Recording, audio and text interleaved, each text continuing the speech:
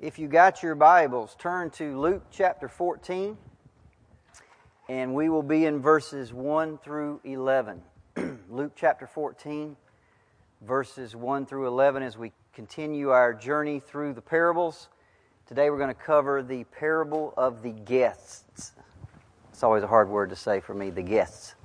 I want to begin this morning, as you're turning there, with a little bit of a history lesson.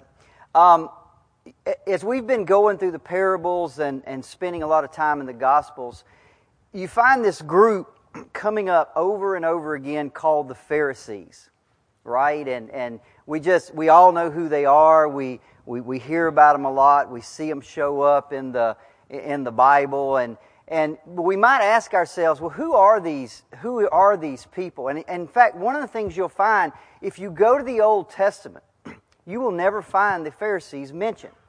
And the reason for that is they weren't in the Old Testament. They didn't exist in the Old Testament. They actually rose to prominence during what's called the intertestamental period. Now let me explain what that is. If you open your Old Testament, you go to the last book of the Old Testament, it's Malachi. Malachi was the last Old Testament prophet. And then the next prophet to come along is a man by the name of John the Baptist. And in between Malachi and John the Baptist is 400 years. Now think about that for a second. Think about from 1600 to now. That's how long it took. This is called the intertestamental period. This is the 400 years between the Old Testament and the New Testament. Okay? Now this is also known as the 400 silent years, because during this 400 years there is no prophecy at all. You think about the Old Testament, you got this great tradition, men like Ezekiel and Jeremiah and Isaiah and Micah and Malachi, and all of a sudden, boom, it's over. Nothing. 400 years go by, and there's absolutely no prophet in Israel. And the other thing that's going on during this 400 years is there's huge changes going on within Israel itself, both governmentally and socially and culturally. Starting about 500 BC, Israel is under the rule of the kingdom or the empire of Persia. And this goes on, and you'll read about this. For example, if you go to Daniel, you'll hear Daniel talk about Darius, king of Persia. That's because they had been conquered by Persia. Now, the Persians allowed the Jews to practice their religion. They actually allowed, if you go back and read Ezra and Nehemiah, it was King Darius or one of the Persian kings that allowed them to go back to Israel and start rebuilding the wall and rebuilding the temple. Then around 300 BC, so the first 100 years of the intertestamental period, they're under this kingdom of Persia. Then around 300 BC, this guy comes along by the name of Alexander the Great. And he conquers pretty much the whole known world and brings Greek rule to Israel. Now, Alexander, if you go back and watch, he's a student of Aristotle, he's a student of Greek philosophy, Greek politics, and he requires that Greek culture be instituted in all of the conquered lands, that it has to be promoted. So all of a sudden, around 300 BC in Israel, you've got all this Greek culture coming in. The Greek gods are being taught. They're setting up all this Greek culture within Jerusalem and within Israel. Now, Alexander, he did allow religious freedom for the Jews, which was a good thing, but he also really promoted the Greek culture, the Hellenistic culture, which was a bad thing because it was very worldly, it was very humanistic, it was very ungodly. So you had all this stuff going on. And by the way, keep in mind, there's no prophet. Everybody with me? There's no Isaiah to step up and say, guys, that's wrong. God is completely silent for this 400 years. Then around 63 BC, Pompey of Rome comes in and conquers Israel again, and now Israel is under the control of the Roman Caesars. So during this 400 years, you've got the Persian culture, you've got the Greek culture, and now you've got the Roman culture. And again, there's no voice of God. There's no king that's appointed by God. God is completely silent during this 400 years. So keep in mind, you got 400 years, 4 centuries, and there's no prophetic voice. There's a vacuum. of leadership. The people don't know what to do. The people don't know where to turn. And in this vacuum, three groups arise to fill this vacuum of leadership. They are the Pharisees, the Sadducees, and the Zealots. Now, the Pharisees were what we would call the fundamentalists. Okay?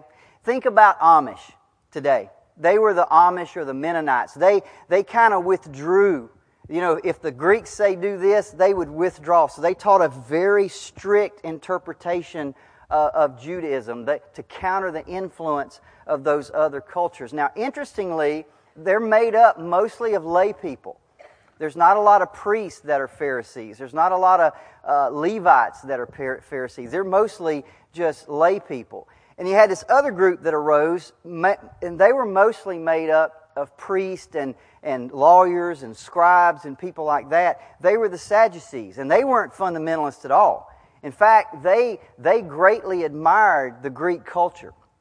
They greatly admired all of that stuff. And so that was this group, and they kind of represented the wealthy and the well-to-do, and they were kind of like get-along kind of people. You know, they didn't want to rock the boat or anything like that. And then the third group is what's called the Zealots, and they're basically the terrorists.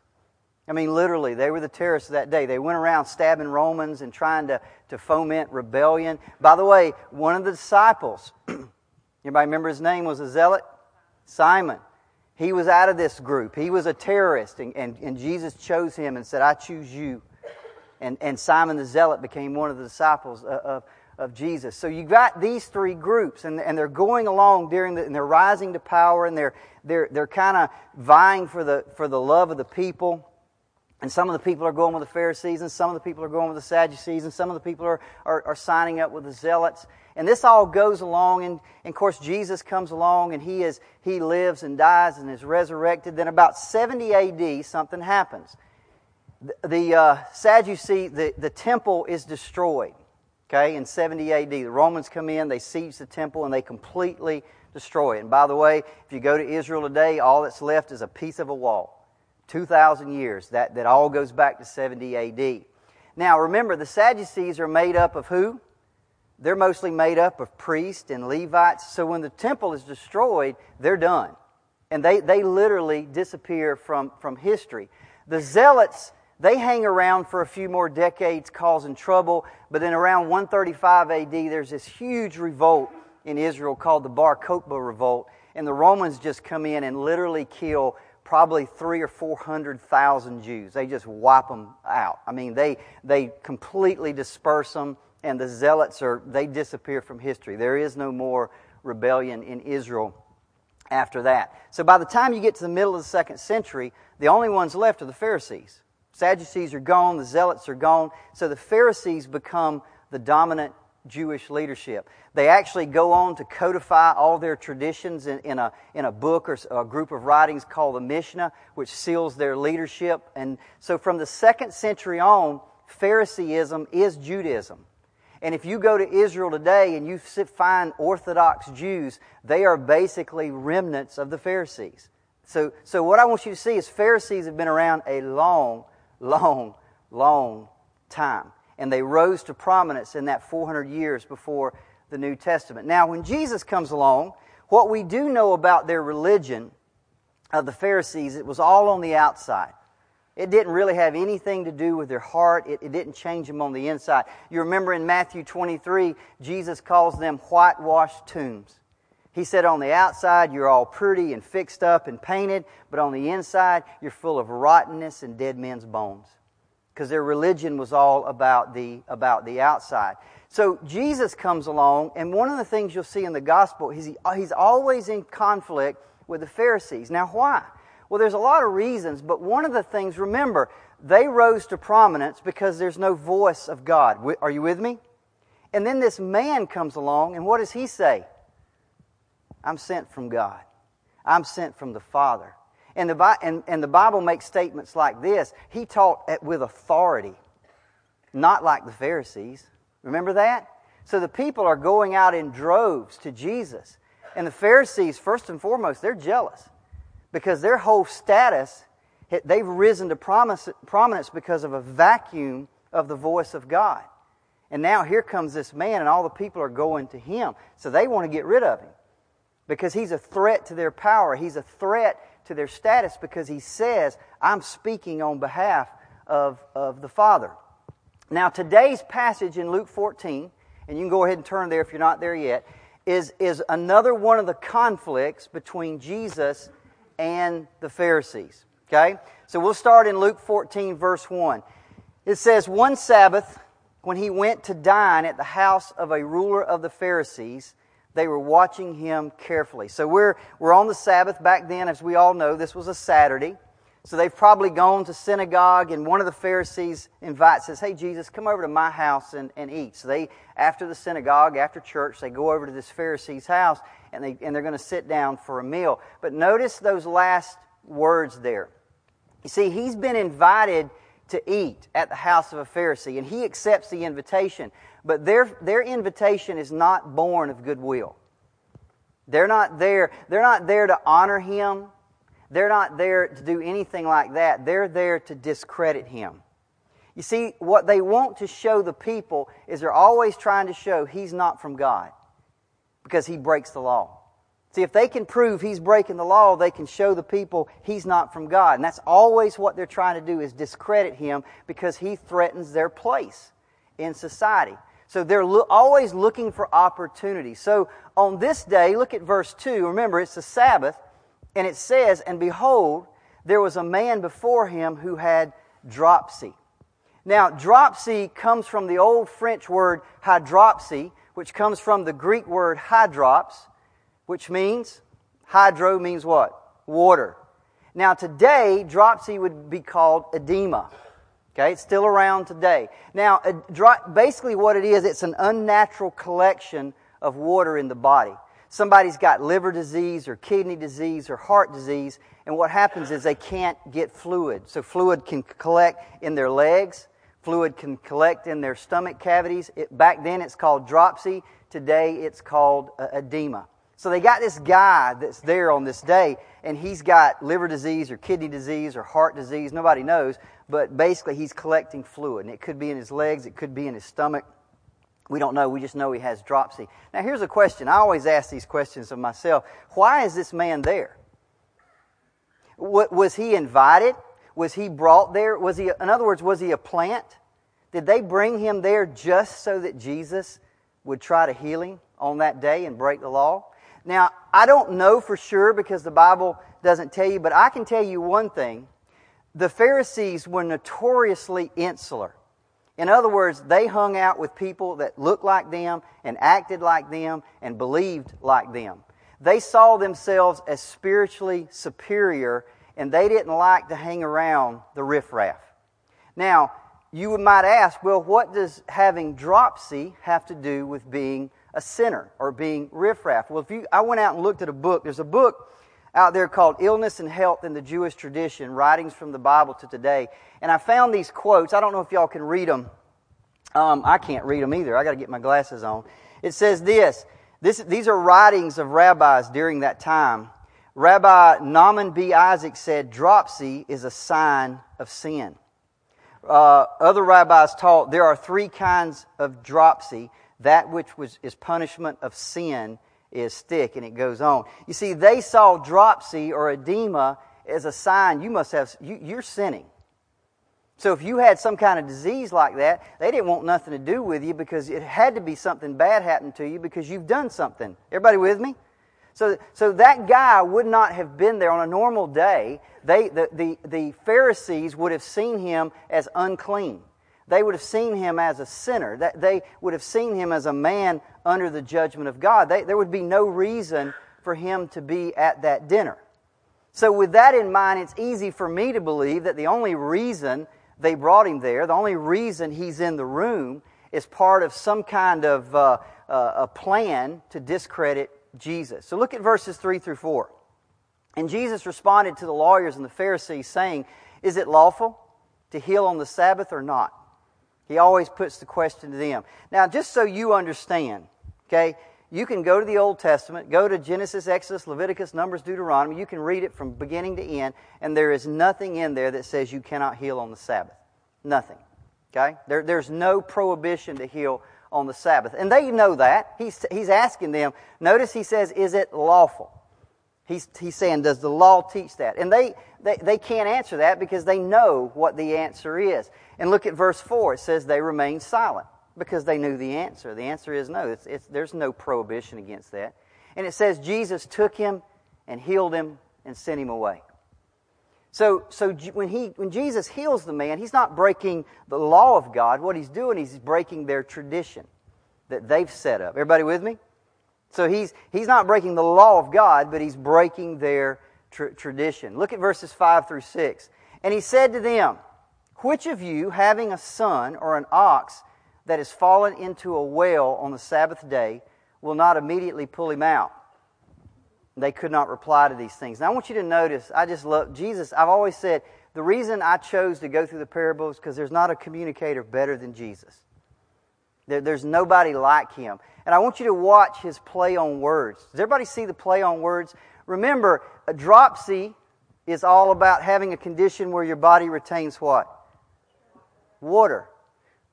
Notice what he says. What if your ox fell in a well? You see what he's saying this. Do you think I'm breaking your law to heal this man who is drowning in water in his body? But if you had an ox or a child or something that fell in a well and was drowning, you'd pull him out. See the play on words there? See, you'd get him out because you love your son. Your ox is valuable. You'd pull him out, but you won't let this man who's drowning in water in his body, you won't let me heal him on the Sabbath? And what's wrong with y'all? That's what he's doing. So now, at this point, this kind of just sets the scene. At this point, we found out, they've been watching Jesus. But while they're watching him to catch him, what they don't know is he's watching them. Look at verse 7. Now he told a parable to those who were invited when he noticed how they chose the places of honor. See, they're watching him trying to catch him, and the whole time he's sitting there and he's watching them. And notice, he's not watching what they're wearing. He's not watching what they're saying. He's not watching any of that. He's watching how they're acting with one another. And he says he noticed that when it came to the table, they chose places of honor. You see, they're watching him, trying to catch him violating the law, but he's watching them so they'll reveal what's in their heart. So they'll reveal who they are. And he finally sees it, he says, when they chose the places of honor. Now, in that day, it would be typical for them in a meal like this to have some kind of long table. And remember, in that days they didn't have chairs, they reclined, right? They would sit on pillows and things like that around this table. Now the host would always sit at the end of the table, right? And what would happen is the most important guest would sit near the host. So the closer you were to the host, the more important you were, the more honor you had. If you were down at the other end of the table, man, something was wrong, right? So when it came time to sit down, they literally would. Jesus is watching them, and they're pushing each other out of the way, and they're all trying to get near the table because that meant everything to these guys, importance and honor. They just ate that stuff up. Look at Matthew 23, 5 through 7. Jesus said this about the Pharisees: they do all their deeds to be seen by other people. They make their phylacteries broad. By the way, their phylacteries are like these things on their robes, like these fringes they would put on their robes, and they want everybody to see them. They make their phylacteries broad, they make their fringes long, and they love the place of honor at feasts, and they love the best seats in the synagogue, and they love the greetings in the marketplace, and they love being called teacher. They love that stuff. They eat it up, man. It's everything to them to be seen as important, to be seen as men as honorable men. So here they are at this dinner, and they're doing what they always do. Luke 14:7. Say it again. Now he told a parable to those who were invited when he noticed how they chose the places of honor, saying to them, Kathy and I years ago, and she can tell you the story, went to a wedding. And you know how at a wedding, after the wedding they had a reception, and they always do the tables, and they put your nameplates on the tables. And there was a lady there who's got put at a table far away from the bride and groom. And she made a big fuss about that at the wedding because she felt like she should have been, everybody with me? That's what's going on with these guys. They want to be up front. They don't want to be down at the other end of the table because it means everything to them. Look at verses 8 through 9. Jesus tells a parable. He said this, when you're invited by someone to a wedding feast, don't sit down in a place of honor, lest someone more distinguished than you be invited by him. And he who invited you both will come and say to you, give your place to this person, and then you will begin with shame to take the lowest place. But when you are invited, go and sit in the low place, so that when your host may come to you and say, friend, move up higher, then you will be honored in the presence of all who sit at the table with you. So he tells a little parable, and he says, look, if you have a situation like this, don't go sit in the place of honor, because then you take the chance that the host may come and say, excuse me, you're in the wrong place. You need to go back there. And that's about as shameful as it gets, right? He says, do the other thing. Go sit in the low place, and then the host can come get you, and everybody, you can walk by everybody while they, hey, right? That's what he's telling them to do. Now, here's the question. Is he just giving them good advice on social etiquette? Is he just teaching them how to be a better hypocrite? No. Look at verse 7. He told what? It's a parable. This isn't wisdom. This isn't social advice. This isn't about etiquette. This is about the kingdom of God. It's a parable, and parables are always about the kingdom of God. See, the fact that it's called a parable tells us that because we've studied that over and over and over. Now, by the way, is this good advice? Is it wise advice for social situations? Sure it is. In fact, it's so wise that Solomon has already taught it in the book of Proverbs. Proverbs 25, 6 through 7. Solomon said this thousands of years before, do not put yourself forward in the king's presence or stand in the place of the great. For it's better to be told, come up here, than to be put lower in the presence of a noble. Solomon said that long time ago before Jesus came along. That's good wisdom. That's good advice. But that's not what Jesus is interested in. He's interested in teaching a lesson about life in the kingdom of God. And in the kingdom of God, the lesson he's teaching is this. Self-promotion will lead to shame, while humility leads to honor. It's not like the world. It's the opposite of the world. If you're out there in the world, then self-promote yourself. Do whatever you got to do. But in the kingdom of God, it's completely different. In the kingdom of God, self-promotion always leads you to shame. Humility leads you to a place of honor. Again, this is about clamoring for a place in the kingdom of God, at God's table, only to be told by God, get out of that seat. You don't belong there. I mean, who wants that? Right? And Jesus wraps all this up and gives the meaning of this in verse 11. He says this, for everyone who exalts himself is going to be humbled, and he who humbles himself is going to be exalted. That's how it works at God's table. That's how it works at God's kingdom. You want to be great in the kingdom of God? Then be the servant. Go to the low. Let God move you up. Don't try to clamor to be great in the church. Don't try to clamor to be great. Let God take care of that, because that's how it works in His kingdom. Now I want to close. I got about 20 minutes. I want to close this morning with a couple of thoughts on humility, because this is what this is all about. God expects us to be humble. But then, like I said, I'm always asking questions. What exactly is humility? Somebody said one time, if you say you're humble, then you're probably not, right? If you talk a lot about humility, you're probably not very, very, very humble. So it's not something that we really discuss a lot, is it? We know we're supposed to be humble, but yet we don't really talk about it a lot. So I want to close this morning with a couple of thoughts on humility. I went out to Google, and I just typed in, what is humility? And the first thing that came up was this. This is a definition of humility.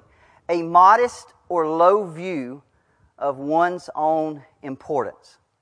A modest or low view of one's own importance. Now, I'm going to be honest with you.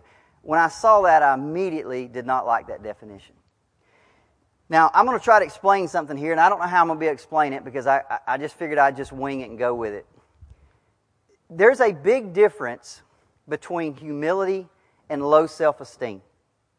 See, as a father, I've raised two boys. And I don't want to raise boys with low self-esteem. Right? I want my boys to know who they are. I want my boys to be confident. I want my boys to be strong. I want them to walk through life. Everybody with me? But how do you do that and be humble? See, I don't want my boys to walk through life all meek and, oh, woe is me. Who wants that? Does everybody see the struggle there? Everybody see the struggle? You don't want children. You don't want Christians. You don't want people to have low self-esteem. I don't want you to have a low view of your own importance. To me, that definition is misleading. At the same time, nobody wants to raise children that are proud, think they're better than everybody. Are you with me? So what is biblical humility? Not what is the world's humility. I don't care what the definition of humble is in the world. That means nothing to me. I want to know what the Bible says. I want to know what God's kingdom says about humility. So I'm going to give you a couple of scriptures and just a couple of thoughts on humility. The first one, 1 Corinthians 1, 26 through 31. You don't need to turn there, but I want to read this to you. But God chose what is foolish in the world to shame the wise. God chose what is weak in the world to shame the strong. God chose what is low and despised in the world, even things that are not, to bring to nothing things that are, so that no human being might boast in the presence of God. And because of Him, you are in Christ Jesus, who became to us wisdom from God, righteousness and sanctification and redemption, so that, as it is written, let the one who boasts, boast in the Lord. I want to read another scripture to you, 1 Corinthians 4, 6 through 7. Paul's writing, he says, I have applied all these things to myself and Apollos for your benefit, brothers, that you may learn by us not to go beyond what is written, that none of you may be puffed up in favor of one against another. Now listen to what he says. For who sees anything different in you? What do you have that you did not receive? What do you have, Paul says, that you didn't receive? What talent do you have that you didn't receive? In other words, God put that on you. God gave that to you. And he says, if you received it, then why do you boast as if you did not receive it? Okay? Now let me go give you another one. James 4, 13 through 17. James says this, come now, you who say, today or tomorrow we're going to go into such a town, we're going to spend a year there, we're going to trade, we're going to make a profit. James says, what's wrong with you? Don't you know? You don't have no idea what tomorrow's going to bring. What is your life? It's a mist that appears for a little time and then it vanishes. Instead, you ought to say, if the Lord wills, we will live and do this or do that. As it is, you boast in your arrogance, and all such boasting is evil. I messed up this morning. I knew I forgot something when I left the house. You ever leave the house, you get in the car, and then in your mind you're like, all right, everybody's done that, right? And this morning I knew that. I meant to bring something from my house, so I'm going to have to describe it to you. I've got, a while back I built a chicken coop, and I found somebody else had an old chicken coop that was probably built in the 50s. I don't know when it was built. It was all falling down. And they told me that I could have the tin, the old tin off of it. So I went down to this old chicken coop, and I took that tin, and I went up to my house, and I used some of it to build a chicken coop, and the rest of it, I've actually got a pile of old tin just sitting out in the backside of my property. It's just sitting there. It's all rusted. Everybody seen that stuff. It's rusted. It's got nail holes in it. Well, a while back, Kathy comes and says, hey, I want you to, Pinterest is like the worst thing in the world, right? It completely messes up my days, right? I've got my day planned out, and I'm going to do this, I'm going to do that, and then Kathy comes in and she's walking toward me with that iPad, and I'm I'm trying to walk away. She says, hey, I want you to build something. And so what I did is we took a piece of that old tin, all rusted and beat up, and we cut a cross out of it. And we drilled a hole in the top, and it didn't take that long. We drilled a hole in the top, and if you go in my house and you walk in my living room, there on the wall hangs that piece of tin, right in a place of prominence. That's exactly what Jesus did for you. He took you off a trash pile. He took you off a place where you're just thrown to the side in the back of the property and there's no use for anything. You're just trash. You're rubbish. And He takes you and He makes something out of you and He puts you at a place of prominence in His house. And see, every time I go by that cross, I think of that. That's what He did for me. That's what He made out of me. You see, I am important, but I'm important because I belong to the Father. Not because of who I am. I don't have anything. I was born with, I have a gift to teach. I know that. I didn't earn that. I didn't go to school to get that. I didn't work for that. That's a gift. I don't boast in that. I boast in Him because He gave it to me. I look around and my job and my family and where I was born in this county. I was raised in this county. I was born to Christian parents who raised me in the church. I didn't choose any of that. That was a gift. He gave that to me. I didn't earn that. See, I can't boast. I know who I am in Christ. I don't consider myself walking through life, woe is me. But I am who I am because of Him. Listen, that's exactly what Paul says in 1 Corinthians 15, 9 through 10. Listen to what Paul says. I am the least of the apostles. I'm unworthy to be called an apostle because I persecuted the church of God. But listen to what Paul says. But by the grace of God, I am what I am.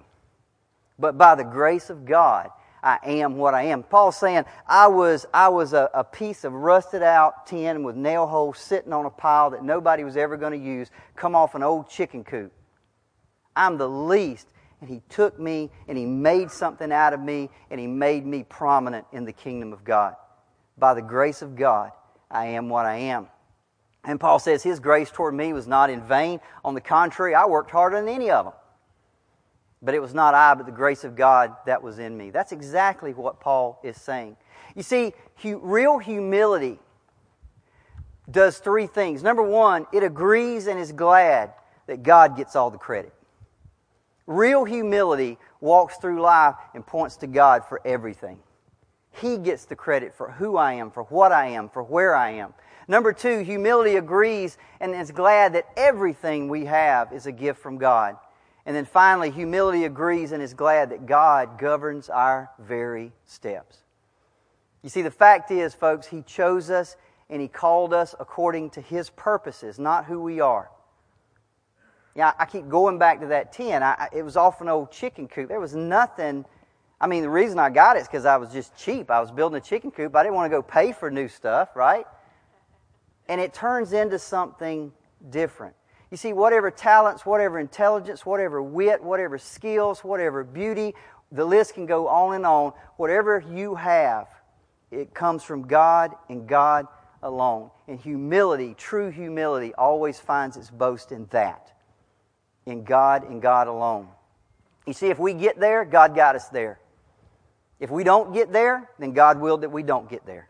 It's all about Him. See, humility nestles under the sovereignty of God and finds peace there. Finds rest there. That's what true humility does. Now, I got one quick second thought I want to bring up. Now, you want to find the best definition, biblical definition in the Bible of humility, you'll find it in Philippians 2, 3 through 11. You want to know what humility is? And more important, do you want to know what humility does? You'll find it right here. Philippians 2, 3 through 11 says this. Do nothing from selfish ambition or conceit, but in humility count others more significant than yourself. Now, remember that world definition? You have a view of yourself low importance. Remember that? And I said I don't like that. See, this doesn't say that. This doesn't say you got to see yourself as this low, meek, everybody with me, beat down person. It doesn't say that at all. What it does says is no matter who you are, no matter what gifts and talents God has given you, humility always puts other people first. Always counts other people. They're more significant than I am. Look what it says. Let each of you look not only to his own interest, but also to the interest of others. Have this mind among yourself. Now watch what he says. Which is yours in Christ Jesus. And he goes on to talk about Jesus. You want the best example of humility ever given to man? It's right here.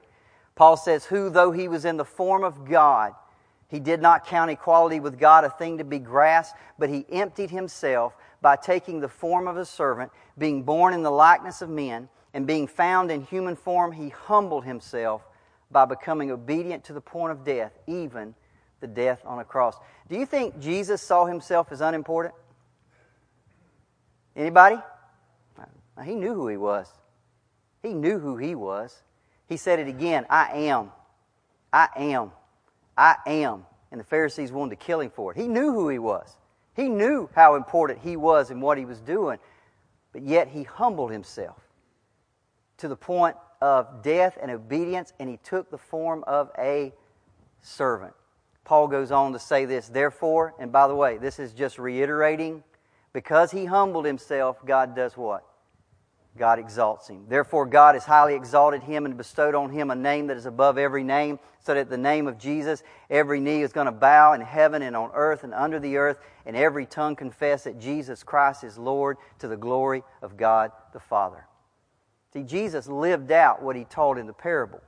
In the parable, He says, in the kingdom of God, humility brings honor. Self-promotion brings shame. He lives it out. He humbles Himself, takes on the form of a servant, and the Bible says God has exalted Him and given Him a name that is above every other name.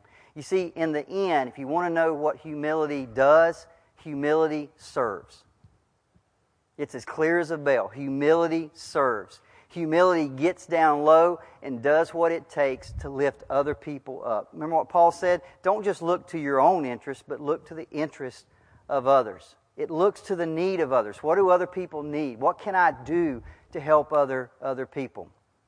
Mark 10:42-44. I'm going to read this one.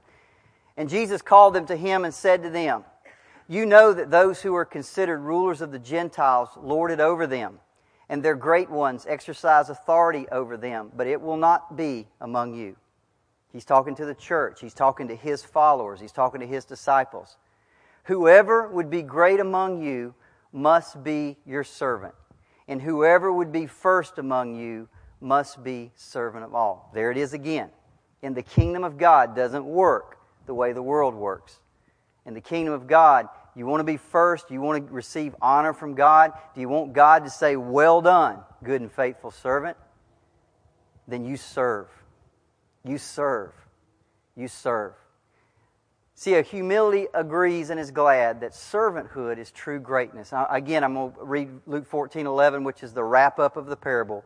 Jesus says, for everyone who exalts himself will be humbled, and he who humbled himself will be exalted. Are you serving? Are you serving? Because that's humility. You can try to define it and say all these things, but in the end, truly humble people serve. Okay? So again, we said it before, humility finds its ground and foundation in God alone. I don't know what you're doing. I want to give you some options here, okay? It wouldn't be fair to talk about serving, to not get in. I always try to get down to the reality. Here's some places that you can serve in church. And by the way, serving is not limited to church. You don't have to just do something here. You can do something out there. But we need small group leaders. You can mentor kids. Listen, in this day and age, kids need help. Families are falling apart. They're separating. They're inundated with drug abuse and alcoholism. Go to the schools and look. There are kids everywhere that need a Christian adult to step into their life and mentor them. That's everywhere. You can start here in this church. You can move to the schools. I don't care how you do it. Find kids in your neighborhood. There are kids who need mentoring. Young adults, teenagers. Again, mentoring. Young married couples. Listen, people are getting married today. They're coming out of families. They're coming out of divorce. And they're coming into marriage. They got no idea how to be a husband. They got no clue how to be a wife. Because it was not modeled. Everybody with me? It was never modeled. They need strong married Christian couples who will come in and say and mentor them through those hard times. Because it's hard. You can usher here at the church. You can work in media ministries, evangelism, door to door. Listen, into your neighborhood. It doesn't have to be anything formal, but there's people that need to be told about Jesus. I sat down with someone yesterday, and they were telling me that they had friends here in Wakulla County that came to River of Life. And years went by, and they were friends, and those people never invited them to church. Never. Not once. Do you have friends that you're not inviting? Do you have neighbors that you converse with over the fence that you've never invited to church? It's not rocket science, but that's a way to serve. You can be a greeter. You can work in the information booth. You can work in the worship and music ministries. You can go to the nursery. Right? Everybody hates to say that one. Listen, a while back, Kathy and I volunteered in the nursery, and there's probably not a day go by that I don't wonder why in the world did I do that. But I'm going to tell you why I did it. Because I was reading one day about humility. And I started thinking about the things that I do. And I'm on the church board, and I teach, and I'm in front of people. And I kept reading this about humility, and it kept saying, get low, get low, get low. And I wanted to make sure, am I doing all this stuff so people can see me and pat me on the back? Everybody with me? I thought, well, I got to do something else. And so I volunteered in the nursery. Okay, so our turn comes around, and we go to the nursery. And my eyes have been so open. Listen, I'll give you an example. A few weeks ago, there's a little boy in this church. And I was in the nursery on that day, and he came in and he was crying. He was separated from his mama, and I picked him up and I rocked him and soothed him there. And I'm going to tell you, from that day to this, that boy, every time he sees me, will just run up to me and hug me like I'm just the greatest thing in the world. Now, I don't know where that's going to go. Could that become an opportunity down the road to mentor? Sure, I don't know. I'm telling you, humility gets low. It's not always looking to be patted on the back. That's not why I'm telling you that. The point is, there's opportunities out there. Ryan's here working with the youth. If you're interested in that, I'm sure there's opportunities there. If you want to get interested in mentoring kids, I'm sure Ryan would say, "Man, I got these guys over here. Or I got these kids coming in, and their parents are going through this." There's opportunities there. You can work with poor. You can work in food banks and shelters and do those kind of things. Listen, there's widows out there who don't have a husband anymore, whose family are away, who needs their lawn mowed, who needs things picked up after the hurricane. There's tons of opportunities out there to visitation, outreach, and the list goes on and on. See, humility looks, it's not about, well, let me find something on that list I can do. No, humility, it's just got this heart in it. It's just saying, man, what can I do? You can't, Christianity has to be lived out. It's got to be out there in your everyday, Monday, Tuesday, Wednesday. I see that all the time. They try to separate Christianity from your job. No, you can't do that. You can't do that. I'm a Christian. It's who I am every second of every day, of every week, of every year. It has to be lived out. Are you serving? Are you serving? Because that's what humility does. Next week, we'll continue in Luke chapter 14, verses 12 through 24. We'll talk about the great banquet. So if you want to read ahead, you can do that. Let's pray.